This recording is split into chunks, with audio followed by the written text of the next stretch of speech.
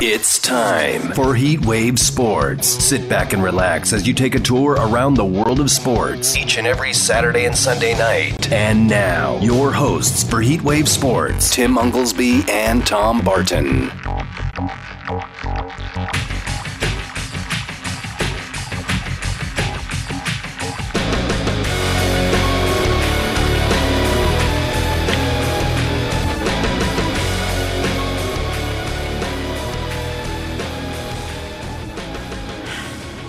And here we go, Las Vegas. Welcome on in. Heat Wave Sports, Fox Sports Radio, 98.9 FM, 1340 AM. It's Tim Unglesby and Damon Cotton with you in hot Las Vegas. My co-host, Tom Barton, TomBartonSports.com, hashtag SGN. Tommy, I feel like I'm doing an audition tape here. How's the weather in New York City? Yeah, take two here. Yeah, I was saying it's almost... It was almost too cold yesterday to go in the pool today. Now the pool was perfectly fine. The weather's getting good here. I'm a guy that likes 90-degree weather, but most people would say it's pleasant. It's in the mid to upper 70s this weekend, as opposed to last weekend where it was like 94 and people complaining. So you've done summertime Vegas. You know, we bursted 110. It's going to be in the mid 110, 115s this week. People always ask me, how do you get used to it? And I was like, there's no getting used to it. You just deal with it, and you try not to be in it if you don't have to be. You know, it's Vegas. It's a desert. That's what you do, you know. I was there. I took my buddy there the first time he had ever gone to Vegas. We decided to go on a trip in August. It was 116 on the Strip. If you remember, right outside, like Circus or maybe it was Treasure Island, they used to have, you know, the time, and then it would say the temperature. It said 116 on the Strip. He was dying, freaking out, and I said, no, I'm okay. I don't really mind the heat. I usually don't, Tim. So for me, Vegas is fine. I mean, I'd rather 88 to 92 than the 116, but I don't mind the heat. Yeah. To each its own, right? To each its own. Tim, anything under like 65, I'm going, yeah, this is too cold for me. That's why I need to move to the islands. I got to make enough money to move to the islands soon. Yes, year-round temp, right? Same. Exactly. No temperatures in Key West. That's my island. No temperatures above like 92, 93. No temperatures. It's never had a frost there. That's my zone right there. No, that's wonderful. That's wonderful. So last night we started the show with NBA. Tonight we're going to start with the NHL as Game 1 of, I'm just going to call it the Eastern Conference Finals, was played today in Tampa. And, you know, for the last couple of weeks we've talked about, even last night, and I know we'll retouch the subject here in a second, but we had talked about the proverbial hot goaltender in the playoffs, and Carey Price came to mind. But, you know, when you look at this Islander team, which is just they're playing, not even a hot goaltender, because Varley's playing great. He's won today. This was his fourth win in a row, and obviously they won their last three against Boston to get here as underdogs. So 4 straight underdog wins if you're betting them on the Islanders. But the team itself, Tom, also you can be labeled as hot. You know, they go in to a place like Tampa, the defending champions. They play their style of hockey, and they come away with a 2-1 win, and now they lead 1-0 in the series. Yeah, I couldn't be more impressed with the Islanders. You know, and I keep saying that. Look, it's the NHL. It's the NHL playoffs. We know what happens at this point. You know, it's craziness, but the Islanders just keep playing that style that we talked about. Before Pittsburgh, I talked to you. I said, I'm taking the Islanders on the money line. I'm for the series because they play that style that can just frustrate you. And against Boston, you know what? Boston probably wins, but you almost have to take a little bit there. You have to kind of take a shot because that Islander style. Now, I thought Tampa Bay, and I made the argument last night, are massively more talented. I mean, just worlds more talented.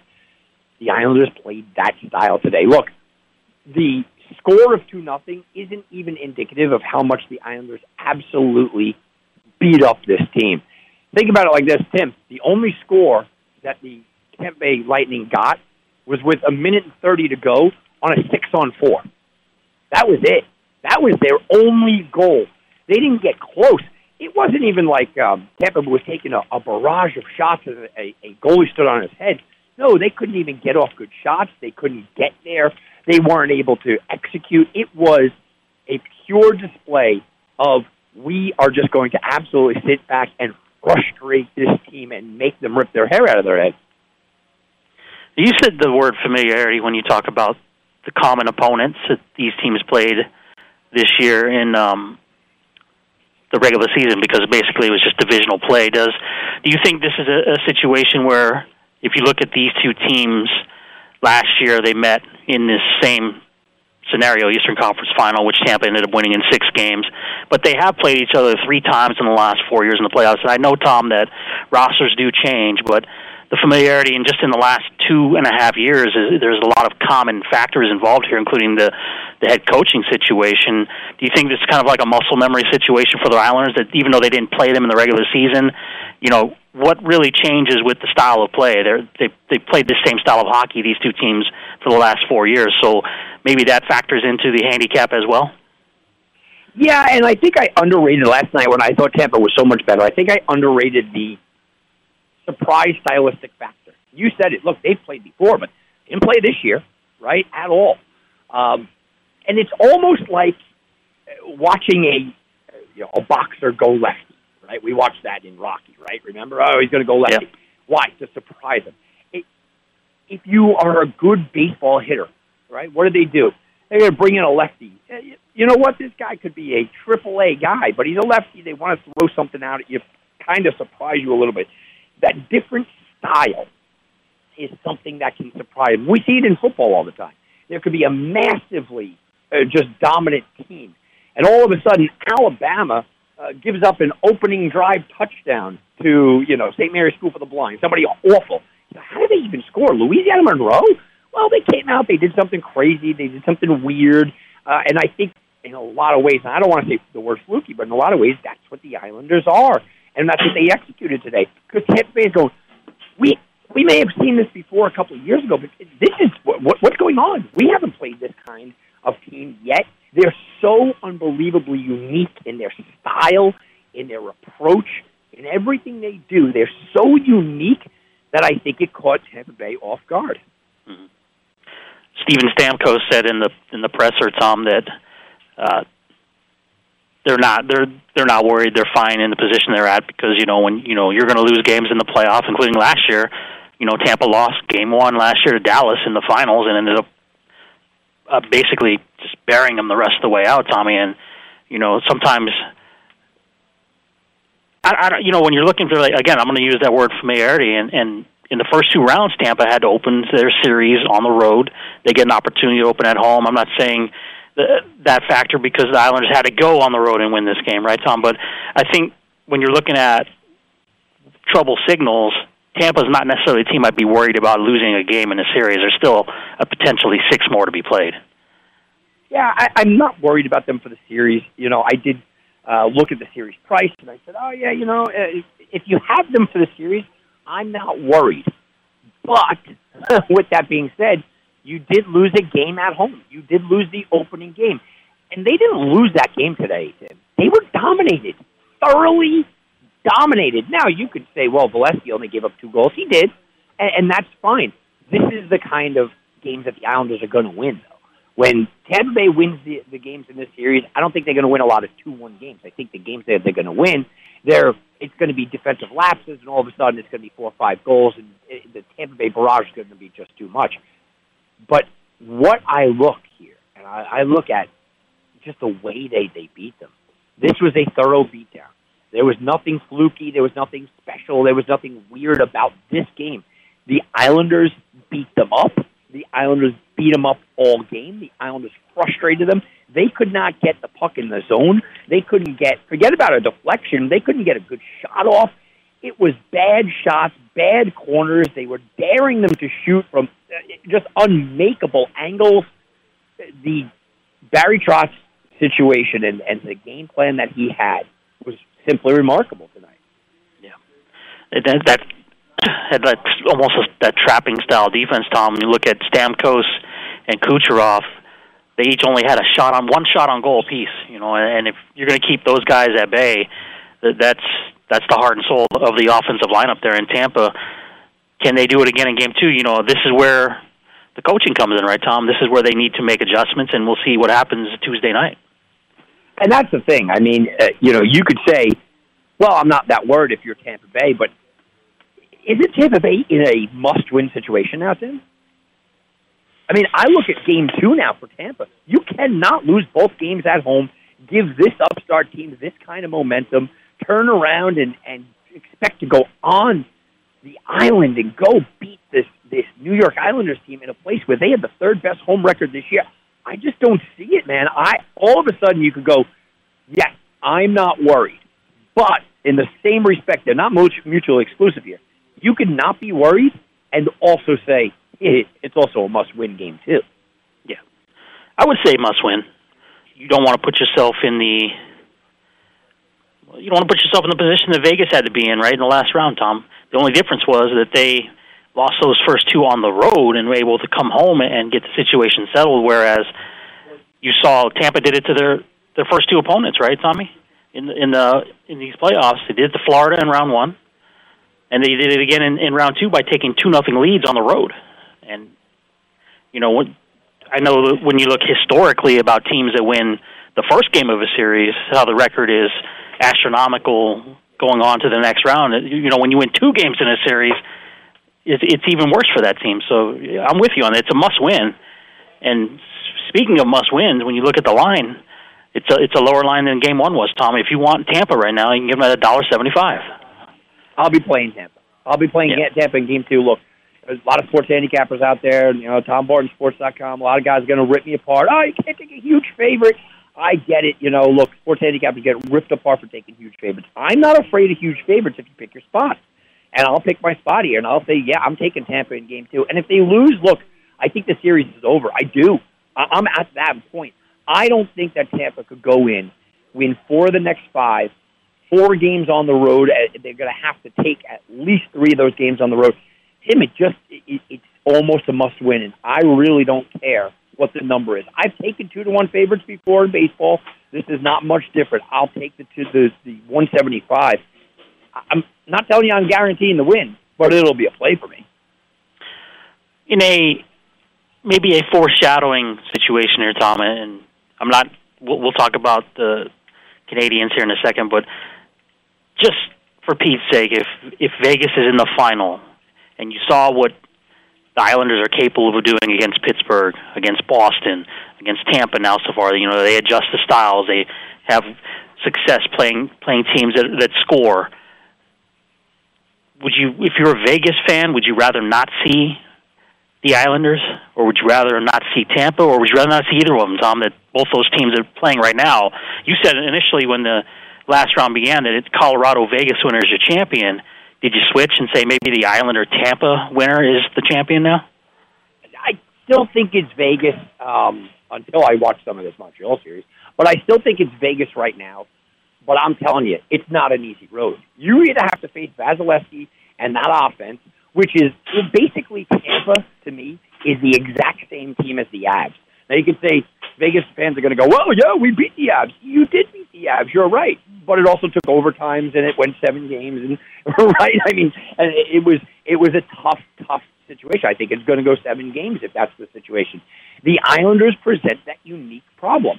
I don't think you want to face the Islanders, a team with nothing to lose, that unbelievable fan base that is just ridiculous, going the travel, going all the way across to go into a place that is actually louder than your stadium and louder than your arena, and then play that weird style that they play. It's everything that Vegas doesn't want to play. And I'll tell you what, one of my problems with Vegas over the last couple of years, since their existence, has been they oftentimes play the style that the other team plays. Now, it's been a successful situation in most cases. All right, you want to go up? Okay, we can score, right? Oh, you want to just play down? Okay, we can play. They can't play the way that the Islanders play. The Islanders are going to force them, okay, play our game. Vegas won't dictate that pace. So I still have Vegas winning against both of them. I still have Vegas being the favorite against both of them. But we're talking about Vegas in the next round, Tim, and we're falling into the trap that we talked about last night. not to fall into Vegas Knights fans, because I think Montreal is going to really put up a good show here.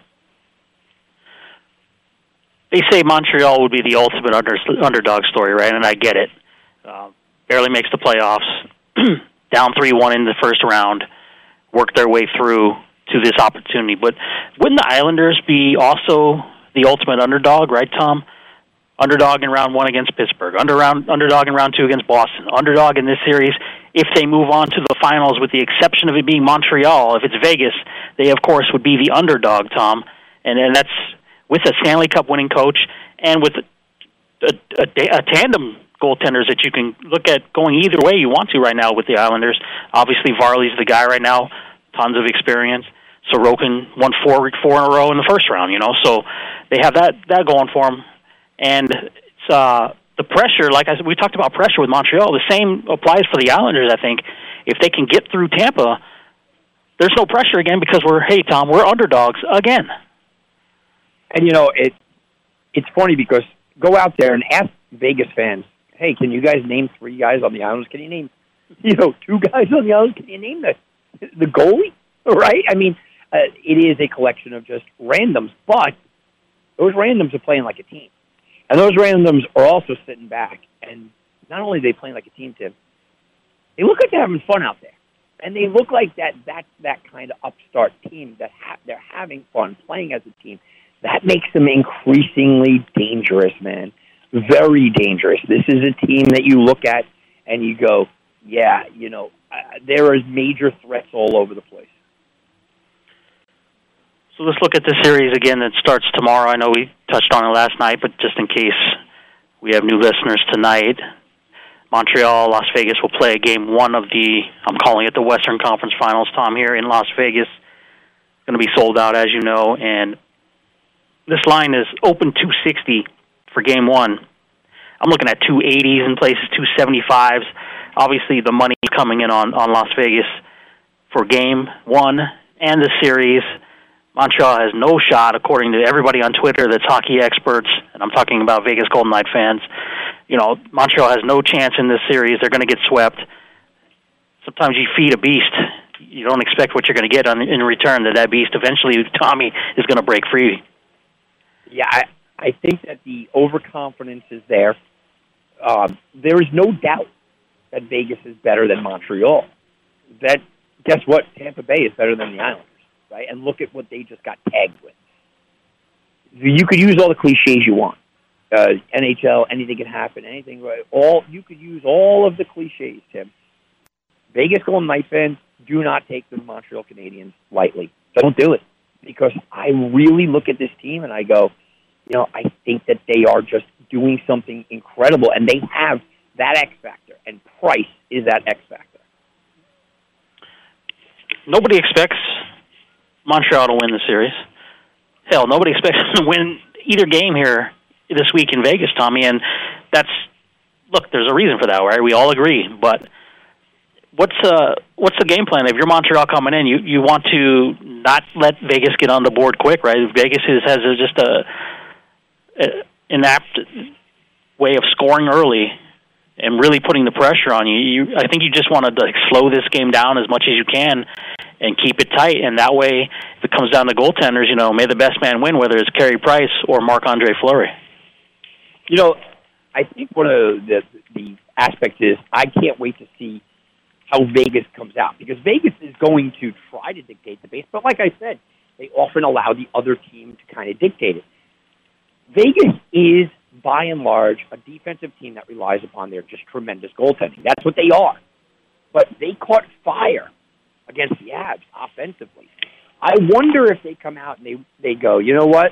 Let's play that offensive game. Let's try to outshoot them, and let's dare Montreal to kind of beat us, because we know we got to put a lot of pucks on Price to try to get one past here. I wonder how they're going to come out, because I think that Vegas is best when they are playing the slow-down style, let Fleury make those saves, get a big shot from a guy like Stone, right? And that's the way I think Vegas is best. But I wonder if they're going to get into a position here where all of a sudden you look at this and you say, yeah, you know what?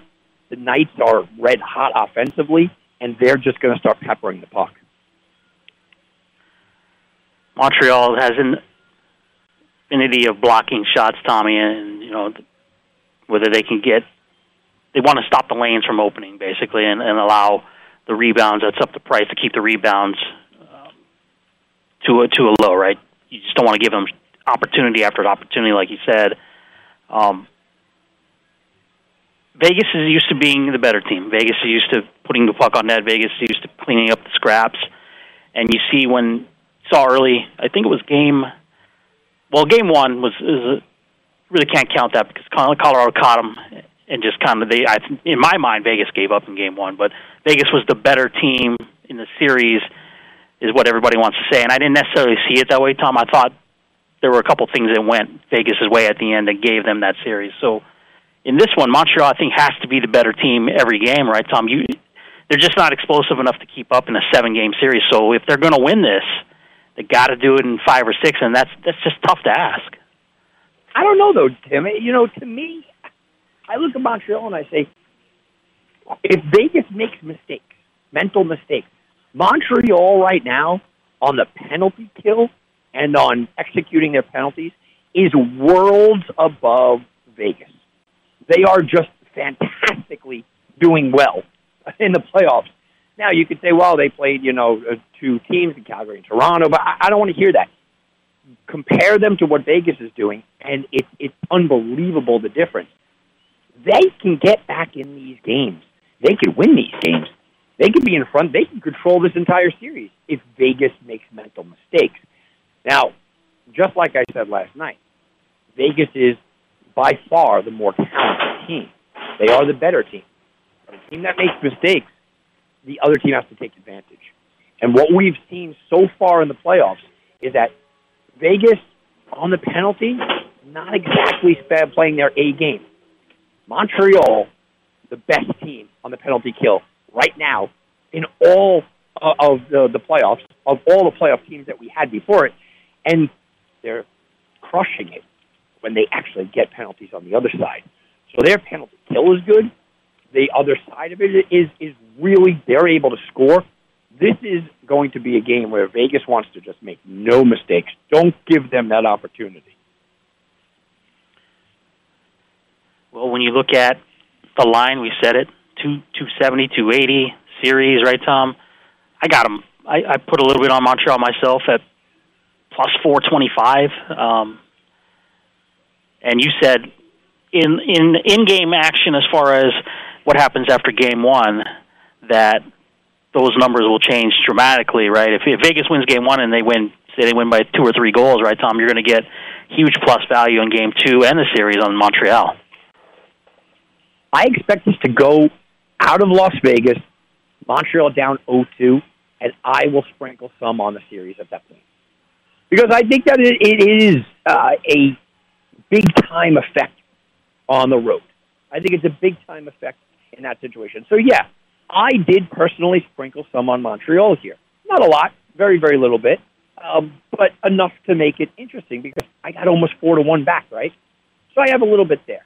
They lose game 1, I'm going back into the well, Tim. They lose game 2, I'm going back into the well. Now you can say, well, Tom, you're gonna lose all 3. Maybe I will, but you will watch. Well, let's say it's $100, right, Tim? I have an opportunity to bet $100 or $200 and get back more than 1,000, more than 10-1 odds when all is said and done. I might be able to get 15-1 odds or more when you combine all the deals that I would be able to make. And at that point, why not? Now, if Montreal wins game 1 or game 2, the odds are not going to shift drastically. People are still going to be into Vegas and really into Vegas going forward. The odds will move, but even then they won't move drastically because people won't buy into them. Look at the line today of the series of Tampa Bay. It didn't go down that much, right? It really didn't because people still don't believe. So you're still able to make moves after game 1. I wanted to see game 1, Tampa at the Islanders. I really believe that Tampa at home was going to hold court. It would be very hard-pressed for me to believe that Montreal is going to win game 1. But look, we sat here 24 hours ago and I said it was hard-pressed for me to watch the Islanders. And look at what we just witnessed. Yeah. And for those of you that aren't up to date with as far as the rosters go. You know, when you look at Montreal, Tommy, there's some veterans in that dressing room. Shea Weber, Corey Perry. Corey Perry has won a Stanley Cup, of course, in Anaheim. Eric Stahl, and some former VGK guys, Tom, Nick Suzuki, a guy they traded over to Montreal in the Pacioretty trade.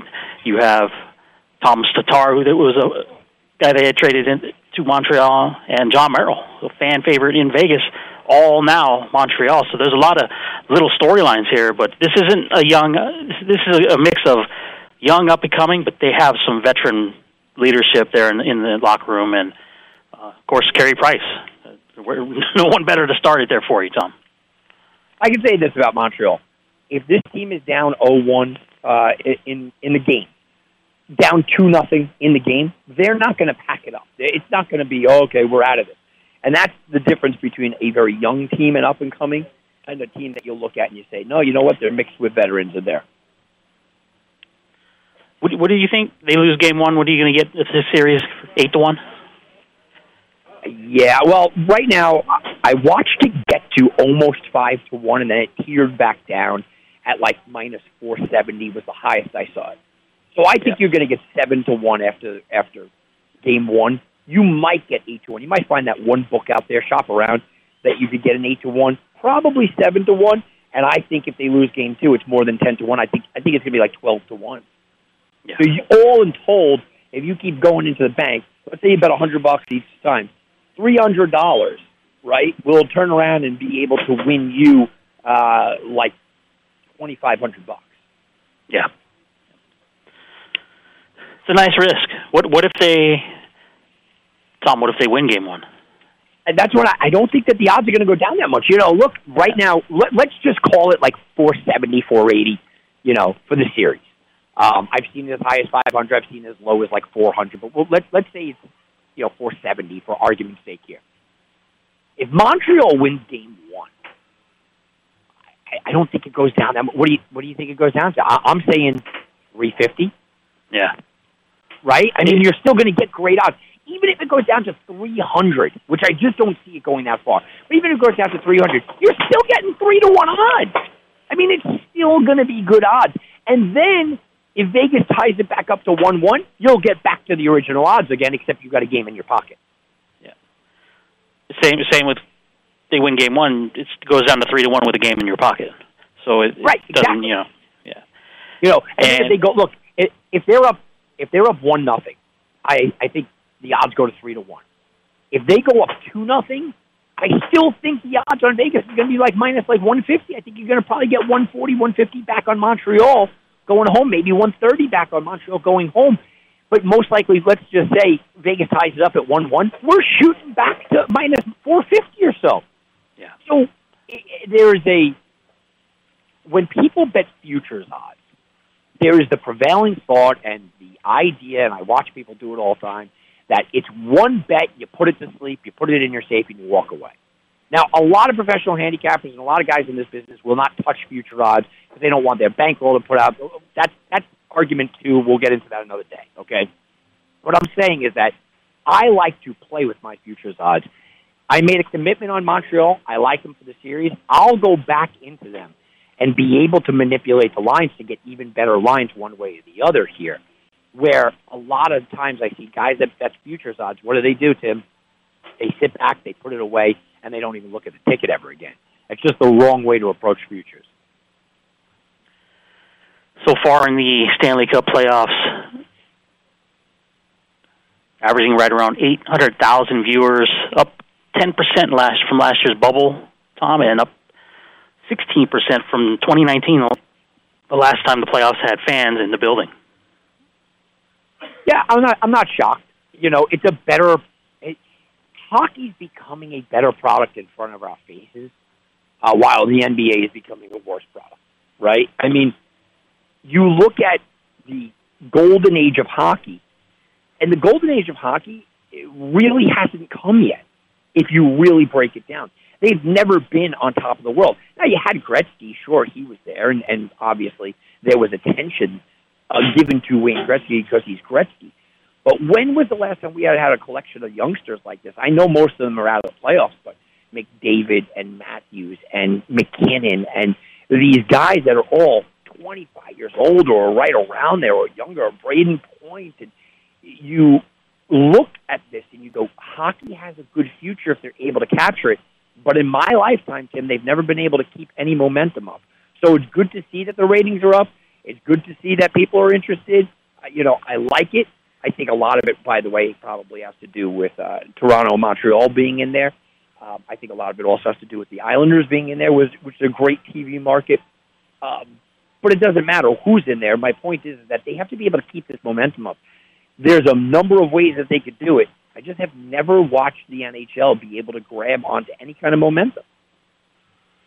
Yeah, we've talked about it for years, right? You need more American stars, and I just don't know that it's possible. But Tim, there's also the idea of like the superstar rules that the NBA came out with. I think we as good as the ratings are now, if this was McDavid taking on Vegas, I think it would be something different. But you don't see superstar talent in the NHL getting an advantage. Now, true NHL fans that are out there are going to be throwing stuff at the radio right now. I don't want that. I don't want any advantages. We don't want to become the NBA. We know when LeBron James drives, he's either making the basket or he's getting fouled, right? I mean, guys could literally touch him, break a fingernail. They could blow on his ear. Any kind of contact, he's getting that advantage. Why? Because they want the camera on the guy that, sells shoes. They want the camera on the guy that's putting butts in the seats. They want the camera on that guy. They want to make superstars. And they made a concentrated effort about this. Go back and watch games in the 80s. That didn't happen. All of a sudden it was, oh, wait, these guys sell shoes. They have endorsements. You go back to Jordan. It was even Jordan. Bump the guy, touch him a little bit. All of a sudden, hey, we're going to prop this guy up, and we're going to have the Jordan rules and then the LeBron rules and all these big superstars you see getting calls that other guys wouldn't get calls. It does not happen in the NHL. Watch an NHL game. I've watched, how much I watched McDavid this year, right? I watched, I would say 90%, 85% of all of McDavid's games this season. And there are a number of times, I would say 2-3 times a game, where I'm going, you could have called that penalty. It might be a penalty on him. It might be a penalty on him taking a shot, and they don't call it. If they started to do that and started to favor the superstars, a lot of hockey purists are going to go, well, that would ruin the game. But the reality is, that's how you create stars. That's how you push the agenda. That's how you create the league that the NBA once had and now has lost. But if you look at the breakdown, right, Tom, and I know that hockey is Canadian, it's a European-Canadian sport, right? And when you have less than 25% of your players American, says something, where it's 97% American cities, right? And you can say, well, Austin Matthews, Jack Eichel, those are going to be the guys. Okay, maybe they are. And I can even, you talk about throwing things at the radio, right? I'm sure this will upset VGK fans in that if people listening are going to say, well, what about the guys we have? What guys do you have? They're all Canadians, number one, right, Tom? And number two, they're not superstars. Your superstar is a busted-up goalie right now who's on the other side of his career. That's your superstar. Don't tell me it's Marchessault. I don't want to hear about Stone, right? They may be good players. Stone, very good. He's not a superstar, though, right, Tom? No, absolutely not. He's on the... No one's putting him in a top 10 list, Tim. I think very few people are putting him in a top 15. And the names flow off your lips. I mean, it's the Matthews and McKinnon, McDavid, the Leo, it's Crosby, Ovechkin, and I just named 7. You got Braden Point. You could throw in there, or Kucherov. I mean, you could throw him in. You get to 10 before Stone even becomes a thing. I mean, he's not even a thought before you get to 10, and probably not outside of 15. And I think there is something really resonating with the idea that, like you said, people inherently want to root for people that they can relate to, people that they look like, where they're from, and so on. My daughter has, unbelievably strawberry blonde hair, okay? Some days it's a little red, and we know it's going to be a bad day. Other days it's very, very blonde, but she has strawberry blonde hair. She goes into the store to go buy a doll. She's going to go, if there's 3 girls with black hair, 1 girl with very red hair, she's going to go and buy the blonde-haired one or the one that has the strawberry blonde hair because it kind of looks like her. She doesn't know the difference. She's 3 years old, right? And sports fans are not much different. Look, you can love a Canadian guy. Oh, man, I'm going to root for him. Root. Oh, yeah, okay, I love him. But if you was an American, you'd probably root a little harder just because that's where you're from and that's what you're rooting for. And it goes by state to state even. I mean, I find myself following careers of guys that grew up around here. Marcus Stroman grew up around here. If, you go back and you look at a couple of players that are from here. How about if a comedian or an actor is from your neighborhood? You're going to follow them a little bit closer. It's just how Americans and really how the world is built, and it's been built like this forever. You relate to people that are like you. Why do we all root for George Foreman when he kind of came back? He's a likable guy. Oh, I can hang out. Oh, I know him from the grill commercials, right? I mean, you root for that. So I think you do have something with the Canadian aspect and the European aspect of it, where if there was that American star, if McDavid was from America and he played for an American city, he might be the most popular athlete out there, even though hockey isn't. Why? Because he's so good, he's so young, and he's so marketable. He would be pushed as the next guy. Because he's Canadian, because a lot of the Golden Knights are Canadian, you don't have that special connection. If you're not a fan of the team, I'm a fan of the team. Sure, all rules go out the window. But we're talking about overall. Right now, it's not a matter of getting the Vegas fans, the New York fans, the Tampa Bay fans and the Montreal fans. You got them. Their teams are there. But it's a matter of getting the fans that aren't in those cities. Why are people in Chicago still watching? Why are people in Pittsburgh still watching? Why are people in Boston still watching? And you have to give them something. You got to give them somebody to kind of root for. And that's where the NHL falls flat. There's not that superstar left right now. One of these big up-and-coming guys is just not there. Outside of Kucherov, okay, there is no superstar on the Islanders, Montreal, or Vegas.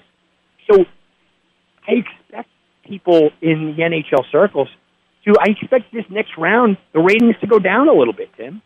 And the ratings are going to go down.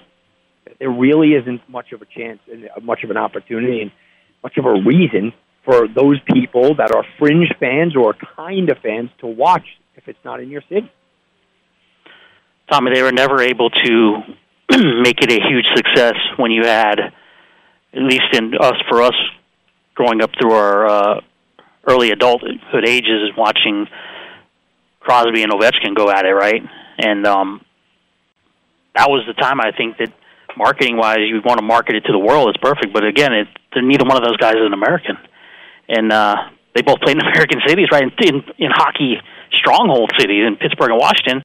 Problem was, because of their dumbass system of the way the playoffs matched up, they were playing each other in the first and second rounds. I mean, there's a lot of problems in the NHL. I blame Gary Bettman for a lot of them. I give him credit for some things, but more so than not, he took an NBA model, took it to the NHL, and has never really expanded on it. So I don't know what they can do, Tom. You said ratings are going down, and because of what teams are playing or what players are left. I agree.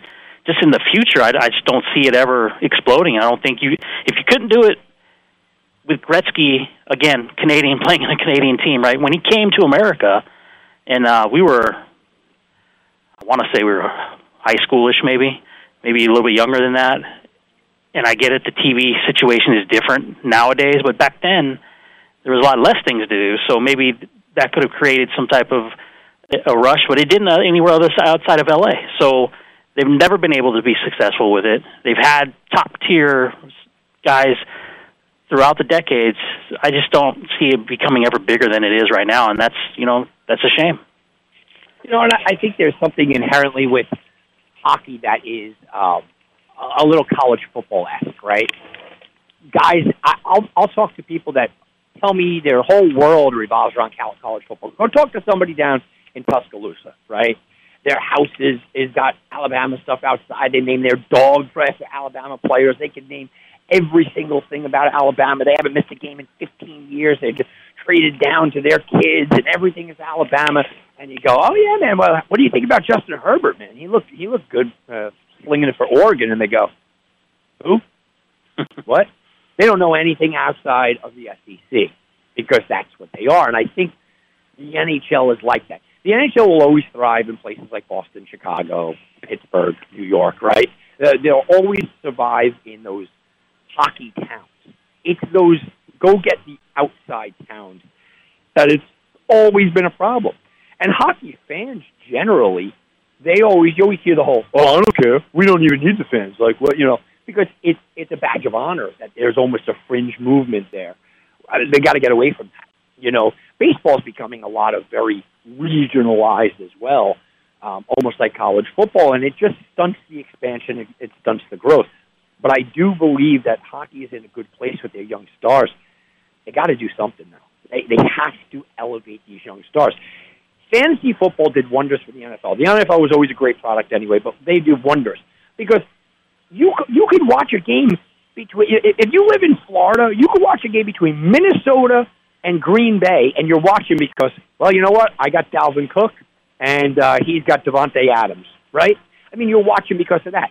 In the NBA, how many times do we hear people talking about one player? One player. Yeah, the Nets Milwaukee are on tonight. You know what? I'm a Lakers fan. I want to see how Giannis does, though. Hey, Portland's on tonight. Portland against Denver is on tonight. I'm a Bulls fan. Yeah, I kind of want to see what Dame Lillard's going to do.